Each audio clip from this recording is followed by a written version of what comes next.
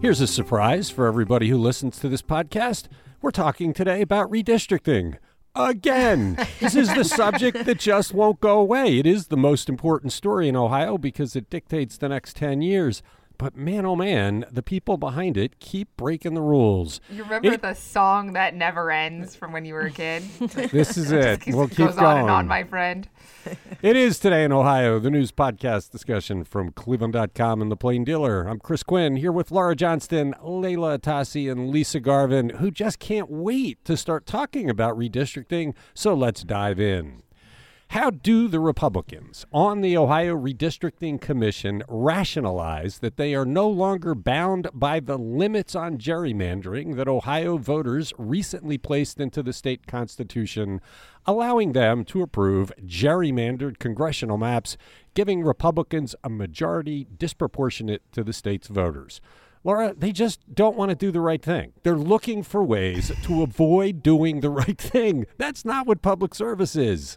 Yeah, absolutely. And they're choosing some really, absurd arguments is what the Democrats are calling it. And I have to agree, but they're like parsing the different parts of the process to redistrict. And Senate President Matt Hoffman said Wednesday that they're not bound by this legal standard that the Ohio Supreme Court used to strike down previous maps because they're no longer in that part of the process. He says the Constitution says that there are specific districts where the court has criticisms, then you need to only address that, and that's what they did. He's saying that in an earlier phase, Republican-only congressional maps also had to clear a higher political bar, that it can't unduly benefit a political party, and that's what the Supreme Court cited when it rejected the map in January. But Huffman's now saying, well, there's no reference to unduly partisan in this part of the process. And so, I mean, if he's right, Andrew Tobias... No. I don't think he can be right. That's not right. Voters were given a promise that if you pass this, the gerrymandering will stop. Listen to what he's saying. Voters didn't want gerrymandering, but because of the way they worded it, we have a loophole and we don't have to do what the voters want. Total loophole. Absolutely. Right. And there is no loophole. The intent of the law is the intent of the law. This is despicable. This is, yes, we know what the right thing to do is. We know what voters want us to do, but we have a loophole, so we're going to do what we want to do, keep disproportionate power, and stick it to the voters of Ohio. Right. This is just a terrible way to conduct public business. Yeah, the new map would allow Republicans to win 10 of Ohio's 15 congressional districts. That compares to the 12-4 majority the Republicans have in the current congressional map. We're going to lose a seat, and this is a little better than the previous map, which was Republicans would win 12 of the 15 seats. So the new map addresses some specific issues. The previous version had split Summit County. The new one keeps it whole. The previous one had split Hamilton County 3 times and only splits it twice this time. So Summit and Hamilton are better off. But still, this is not... But none of that matters. This is not the 54% that we're looking for. It's gerrymandered. If they did 9-6, they might be able to argue it. If they did 8-7, it would actually be what it should be. But the whole rationale being that, we're going to play with the words in the law to not do what we're required to do. That's what they're saying. We're going to violate the spirit and the letter of the law because we think we can get away with it to keep disproportionate power. It is just an abuse of their discretion. And it just keeps going on, like you said in the beginning. Like, where is the end to this? And so Andrew Tobias has been, all over the story since the very beginning. He has another one up this morning saying, it's going to cost another $9 million to do the primary because this keeps going on for so long.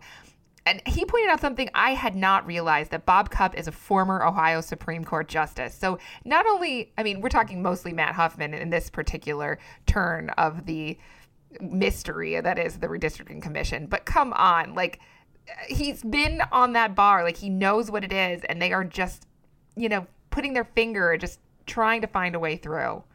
Yeah, it's really reprehensible public service, and they should all be thrown out of office. This is wrong. They know it's wrong. They're trying to sneak it through anyway, and our only guardrail right now is Maureen O'Connor, the Chief Justice. You're listening to Today in Ohio. Why is Cuyahoga County Councilman Marty Sweeney trying to weaken the requirement that county employees report wrongdoing of colleagues? This is a requirement created following the whole Jimmy DeMora corruption scandal as county voters create a new form of government to fight corruption. They wanted county employees to be on the hook to report wrongdoing.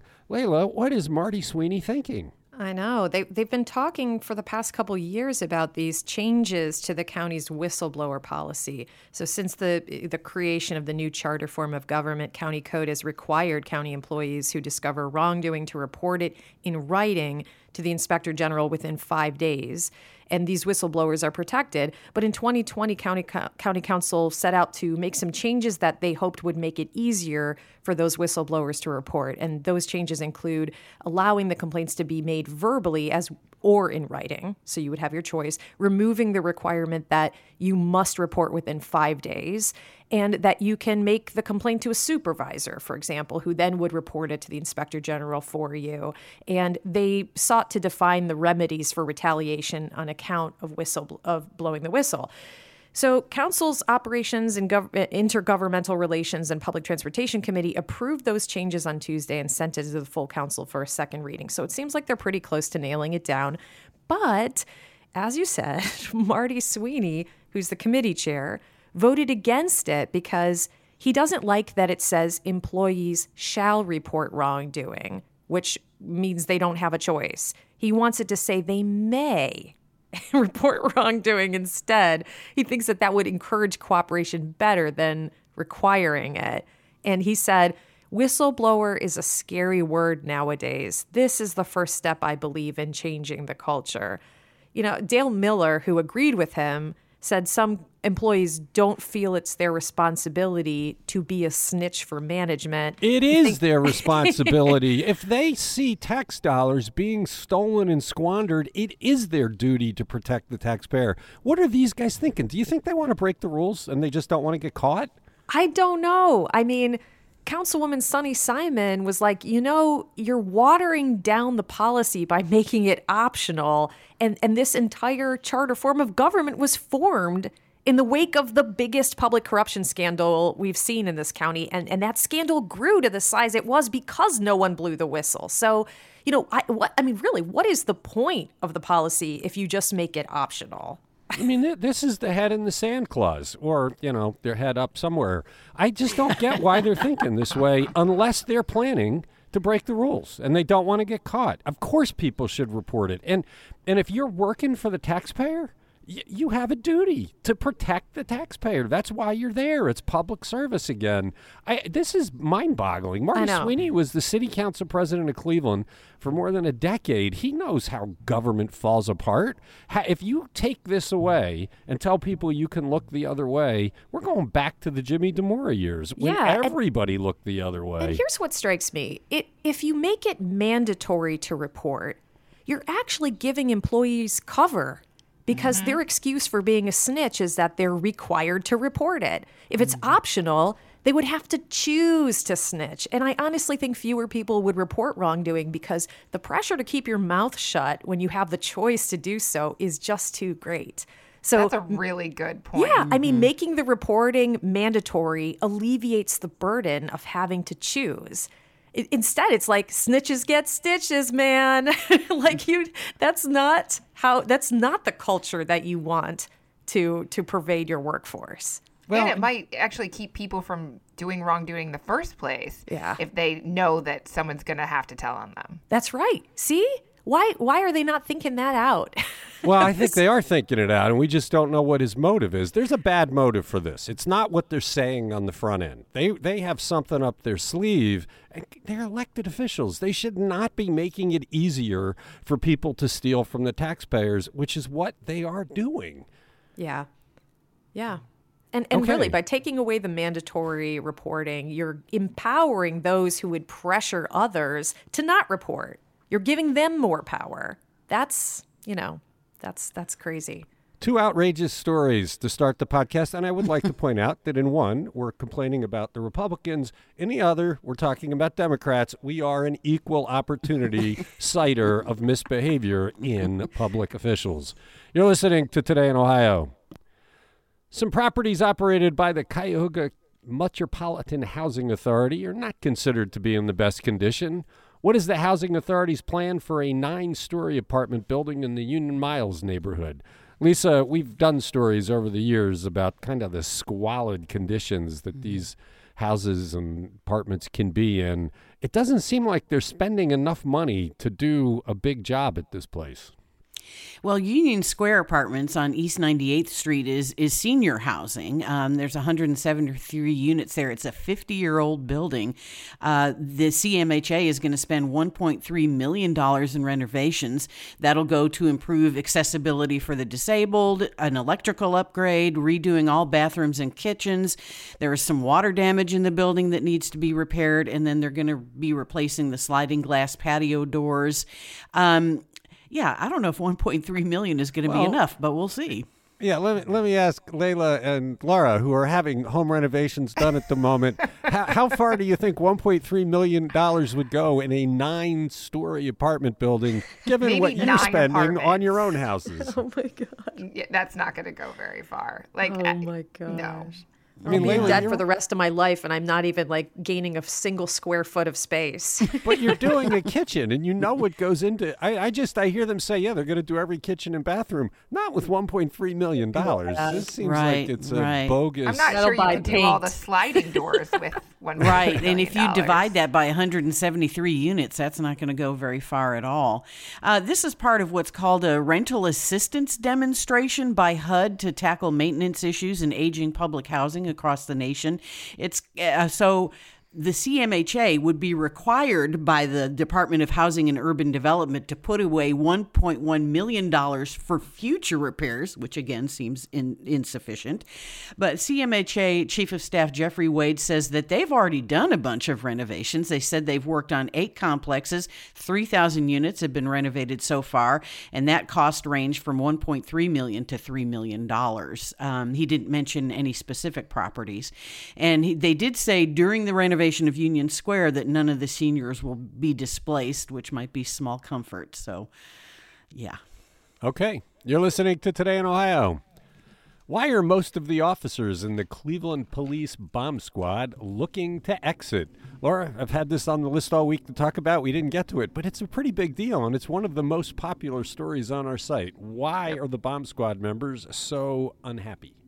They don't trust the sergeant in charge of the bomb squad, and this is disturbing in many ways, but many of them have decades of experience. These are not new people on the job, so they've been doing it for a long time. They're good at it, and they don't trust the person who's going to be their boss. And the police union says that during a January 5th training exercise in the parking lot of Cleveland Hopkins Airport, the supervisor brought what officers believe was a potentially live pipe bomb for a demonstration. Now, this is not a good practice at all. I mean, you don't bring live bombs. You don't bring them to the airport. You don't endanger people. The union asked the sergeant to be removed from the unit until an investigation is completed. Police officials did launch that investigation. They didn't take the sergeant out of the bomb squad. So this is 8 people, and at least 6 of them are saying they want off.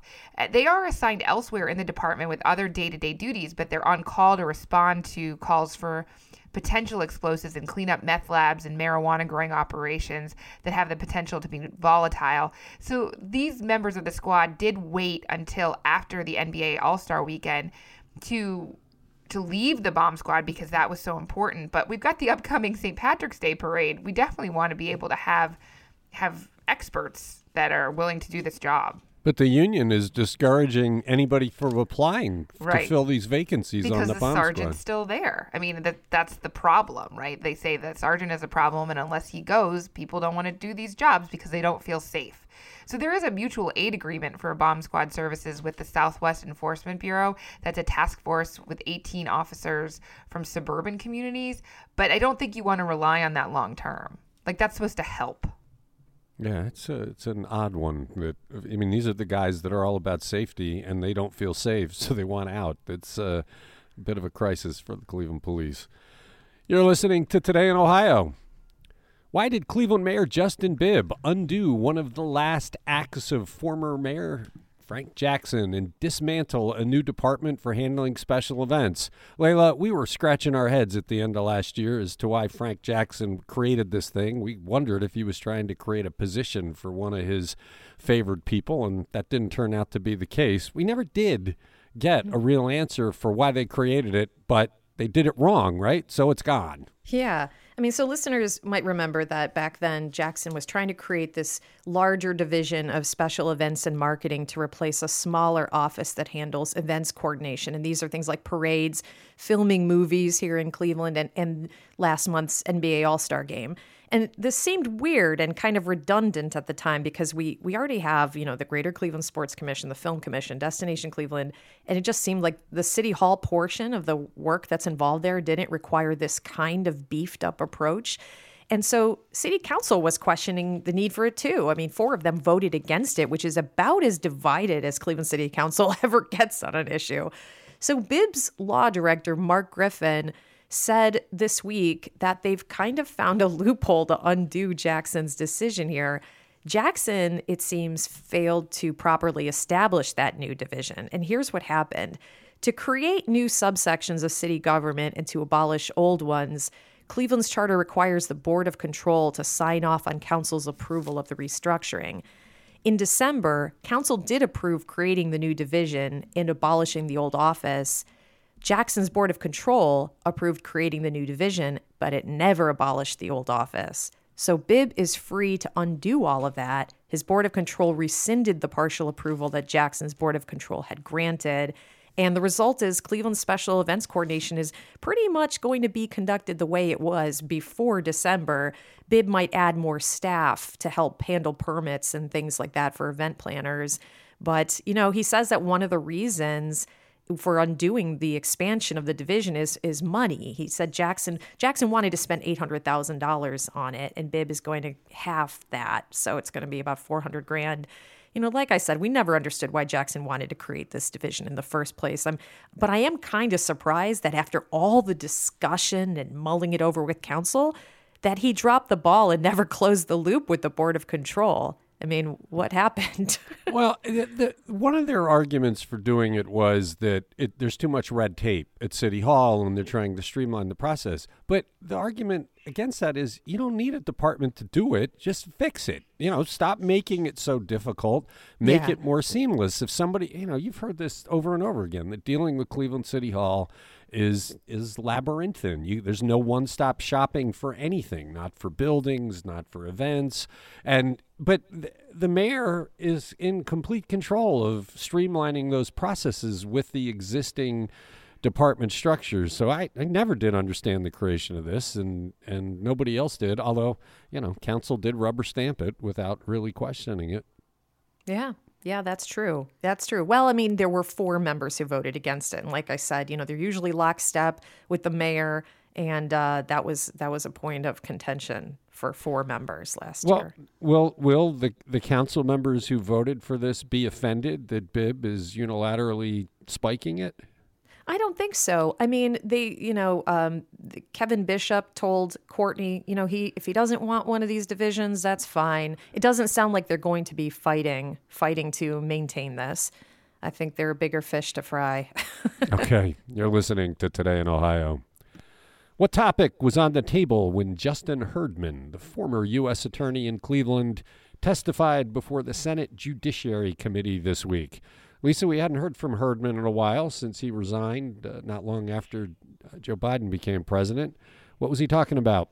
He was testifying before the Senate Judiciary Committee Tuesday, talking about carjackings. And in Cleveland, we saw a dramatic rise, 50% increase in carjackings in the Cleveland area from 2019 to 2021. And Herdman says that these are serious violent crimes that require use of force to carry out, sticking a gun in somebody's face and stealing their car. And he said that shootings and murders are a lot more common during a carjacking incident as well. well. He also pointed out there was an interesting diversion, I think, of opinion here, because Herdman said in his testimony that many of these are teens. A lot of them are, 14 to 19 years old. Here in Cleveland, 10 of them were in this age range. They were arrested in March 2021 for 30 carjackings. And of course, we can't forget the New Year's Eve killing of Shane Bartek, a Cleveland police officer who was allegedly killed by 18-year-old Tamara McLeod, who had a record of armed robberies when she committed this alleged crime. There were also 4 carjackings in Little Italy over 9 days, and that was one group. Herdman is saying that we should really add conspiracy to federal carjacking statutes. This would go after adults who use kids to carry out these crimes. And he said that we really need best practices nationwide for investigation and response to carjackings. Carjackings were up in Cleveland, but they were up really high in a lot of other cities, up more than 200% in New York City, Philadelphia, and D.C. So it's obviously a nationwide problem. But the guy who was with the National Insurance Crime Bureau, he testified yesterday, David Glaway. He said there's profit to be made by carjacking because of high demand for vehicles and low supply. But Herdman said usually these are done either to commit another crime or for joyriding or perhaps a gang initiation. So I don't know. Yeah, We've looked at this, and there isn't. I mean, there may be chop shops somewhere that do this, but in Cleveland, it's kids joyriding or using them for other crimes. It's odd that that he thinks the answer is to create more criminal charges, because there's plenty of criminal charges you can put on somebody that uses a gun to steal a car. I mean, that's illegal in every way possible, and the laws make it clear, but that's not stopping it. So maybe charging your way out of it isn't the answer. To throw more charges around, how is that really going to stop this trend? It's not really getting at the root cause of it. Did anybody that you saw that testified talk about the root cause, the idea of poverty and lack of opportunity and all those other issues that are much harder to solve? It was not mentioned in our Cleveland.com article, so no. All right, put it right back on me. You're listening to Today in Ohio. How is Kroger considering a return to Northeast Ohio? Laura, every time we write about any kind of retail thing, people lap it up. Kroger was, I guess, a favored store, and then it left. Well, and Kroger is really big and elsewhere in Ohio. I mean, it's huge in Columbus. It's huge in Cincinnati. I mean, it's got a big national presence, and people love to read about grocery stores. So whenever we write about them, whether it's Giant Eagle or Heinen's or whatever, people want to know. And so, no, Kroger is not going to build a grocery store in Northeast Ohio. Its closest are in Mansfield and Sandusky, but it wants to build a fulfillment center in Oakwood that would basically deliver within 5 hours of the center. So it would be like Amazon, but for groceries through Kroger. So it's this 270,000 square foot fulfillment center, cost about $100 million to build on 28 acres, just near where Interstate 271 and 480 split. So obviously good transportation options then. So you would send in your shopping list, and then they would deliver the food within 5 hours. Well, I mean, I don't know if you get to choose your delivery time probably, but a 5-hour radius at least of where that's located. So anybody in Northeast Ohio could order their groceries from Kroger. And I mean, 5 hours you could get to Cincinnati, but they already have a new distribution center there. So they're doing this across the country. It's an interesting model. I mean, so many people during the pandemic gave up grocery shopping. They were, first it was like they didn't want to get sick and they were worried about germs, and now they're just like, I do not want to spend my time doing that. So I'm going to have my list every week and somebody delivers it for me. So I think this is going to be happening more and more. Really? So this could be the end of grocery stores? I think there's always going to be some people that like to go to grocery stores. I mean, my dad goes to the grocery store every day. It gets him out of the house. But I think there are plenty of busy people that do not miss it. Have any of you done this? Ordered your groceries and had the store? No, and not even my 92-year-old mother. She went shopping throughout the pandemic. So yeah, she likes to pick her own produce. That's why. Yeah, produce and meat. If you let somebody else do it, you can get crummy cuts. Layla, you've got the harried households with 3 little ones. Have you used this kind of thing for grocery shopping? I've done like the pickup stuff where you order it online and go pick up. And I've noticed that the substitutions, if you order, like, say, a bottle of whatever salad dressing that costs $5 and they substitute something cheaper, they'll substitute you 3 bottles of the cheap stuff to add up to the $5. Yeah, see, this is why I haven't done it Yes. either, but it's mostly because I've never gone through the hassle of setting up, and I'm like, I don't remember what I need until I see it sometimes. And also my husband does the bulk of the grocery shopping, so I've got my own personal service. It's an interesting model. We'll have to see how I'll they sign do. up for the Craig service Craig too. service. All right, you're listening to Today in Ohio.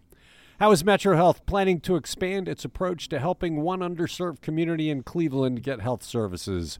Layla, you wrote about this back when you were writing. I know. So a few years ago, I had written this column about Metro Health's Buckeye Health Center on East 116th Street. It's this outpost that serves one of Cleveland's most vulnerable populations, with a huge percentage of children living in poverty and being raised by single moms. And the infant mortality rate is also much higher there than the national average. But about half of the clinic's patients were not showing up for their appointments, which Metro saw at the time as a failure to deliver care to this part of Cleveland that really needs it most. And they concluded that the reason patients were skipping appointments was because they just had too many other dire needs that needed to be met, like food scarcity or housing insecurity, and that those needs really trumped the need to see their doctor. So they tried something very radical at that location. They moved all the medical offices to the second floor and then opened up the ground floor rent-free to wraparound services. So today they include things like the Greater Cleveland Food Bank, Goodwill Industries, Legal Aid is there, CHN Housing Partners, and others. And the idea was that if people felt like they could get more of their needs met while they were at this location, they would be more likely to also come see their doctor, and vice versa. Their doctor would be able to spot the need during their health screenings and then point them straight in the direction of food assistance or legal assistance or whatever it is they need. So reporter Bob Higgs and I were discussing this one day, and we got to wondering, well, whatever happened to that experiment? It's been almost 3 years. How did it turn out? Was it a success? Because quite frankly, the Buckeye Clinic was on its last breath. Metro says now that, of course, they would never have closed that clinic in this vulnerable community. But even for a safety net hospital, it would be really hard for Metro to justify keeping those doors open if no one was using it. So Bob decided to find out. And well, almost 3 years later, Metro tells Bob this model has been pretty successful. The no-show rate at Buckeye has dropped from 50% to 30%, though more importantly, they say, it was just the right thing to do, and it very much aligns with Metro's mission of addressing the social determinants of health, the needs within a community that, if gone unmet, lead to poor health outcomes. And in fact, the model is so reflective of that philosophy that Metro plans on duplicating it near its main campus, which is, under construction to become this amazing facility. The wraparound services are expected to take up residence on the ground floor of the Via Sana apartment building, which is a $15 million project that's under construction adjacent to the hospital system's main campus. So it's like right there. And it was great. We just Bob set out to find out what was the outcome of this experiment, and turns out there's news to break, and it's tremendous and very much in keeping with that philosophy that Akram Boutros, has always been a big proponent of. Yeah, it was cool to find out that it's working as well as it was. When you originally wrote about it, it was very intriguing. You were pretty excited about it at the time, and the fact that it's working so well to expand it is good news for Cleveland. I agree. You're listening to Today in Ohio, and we're going to go long because I want to talk about one more story. What is ShotSpotter, and is it working to help Cleveland police deal more effectively with the city's epidemic of gun violence? Lisa, it's a fascinating technology, but it sounds like there are serious questions about whether it means anything. Yeah, let's explain what ShotSpotter is first. Basically, it's a system where they set up acoustic sensors on roofs and tall buildings. And, of course, it records all the noise around it. And then an algorithm is used to isolate gunshot noises from other noise. If they find that, then it triangulates the position where these shots were heard, although this is all reviewed by a human expert before the police are called in. ShotSpotter is currently in the 4th District, which is southeast East Cleveland. It costs the city about $205,000 a year to implement, and then I guess that equals about $65,000 per square mile, because this is like a 4 square mile area. They also have to pay a $10,000 fee to connect with other law enforcement technology. So right now, council is deciding whether to renew, so they're hearing from both sides on the matter. In 2021, they say that there were no incorrect gunshot reports from ShotSpotter, but it did point police to the wrong location 7 times. But overall, they say it's like a 97% accuracy rate. They detected about 4,500 possible gunshots in 2021. Johns Hopkins. But what is it? Go ahead. But what does it mean? I mean, is it? I don't think we have reported there's been a drop in gun violence anywhere in Cleveland. So, okay, so they can hear when gunshots go off, they can rush to the scene, but there's usually nobody left at the scene, right? Right. And there was a Johns Hopkins study of 68 cities that was done between 1999 and 2016 that found that there was really no suggestion that it made cities safer at all. Blaine Griffin, who is the city council president, Ward 6 councilman, is a huge proponent of this. He says people in some neighborhoods are so desensitized to gunfire that he feels like it's a critical tool, and he's all for expanding it. But I think there are other council members who are taking a more cautious approach. Yeah, I mean, if all it does is tell you there was a gunshot somewhere, but it doesn't help you catch whoever fired it or solve a crime, then what's the point of putting this technology all over the place? It was an interesting story. I wasn't aware of the controversy involving this. When you first heard of this technology, it sounded like a good idea, but the Johns Hopkins study does raise serious questions about it. You're listening to Today in Ohio. We've got a little bit long. Thanks, Laura. Thanks, Layla. Thanks, Lisa. And thank you to everybody who listens. Tomorrow's Friday. We'll wrap up the week of news.